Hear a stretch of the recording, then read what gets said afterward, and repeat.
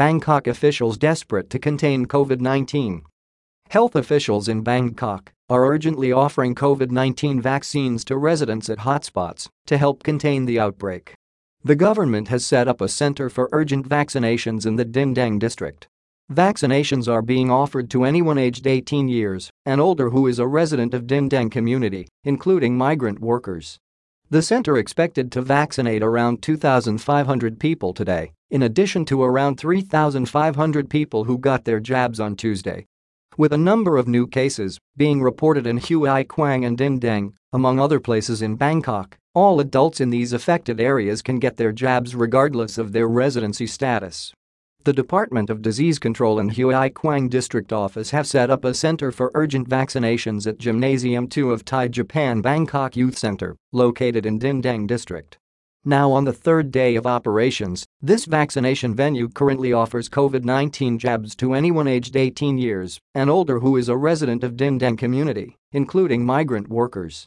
Many people showed up today to get their injections, with the center expected to vaccinate around 2,500 people today, in addition to around 3,500 people who got their jabs on Tuesday.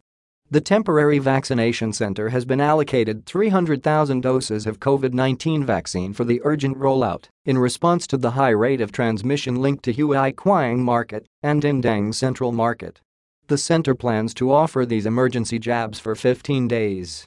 Vaccine recipients coming to this venue today said they are confident of the efficacy of the vaccine being offered. Some have brought their entire family to get inoculated against COVID-19. So far, no adverse effects have been reported at the site.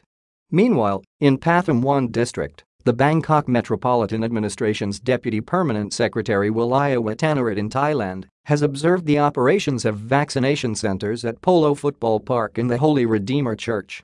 These two vaccination centers are offering the jabs for people with second dose appointments from Bon Khai Community, Bon Khai Housing Estate, the Polo Community, Phra Chen Community, Ruam Rudi Community, and Kulerb Deng Community. These vaccination centers have offered the jabs to 1,000 people daily. They will be closing down after delivering jabs to the last recipients today. Number rebuilding travel.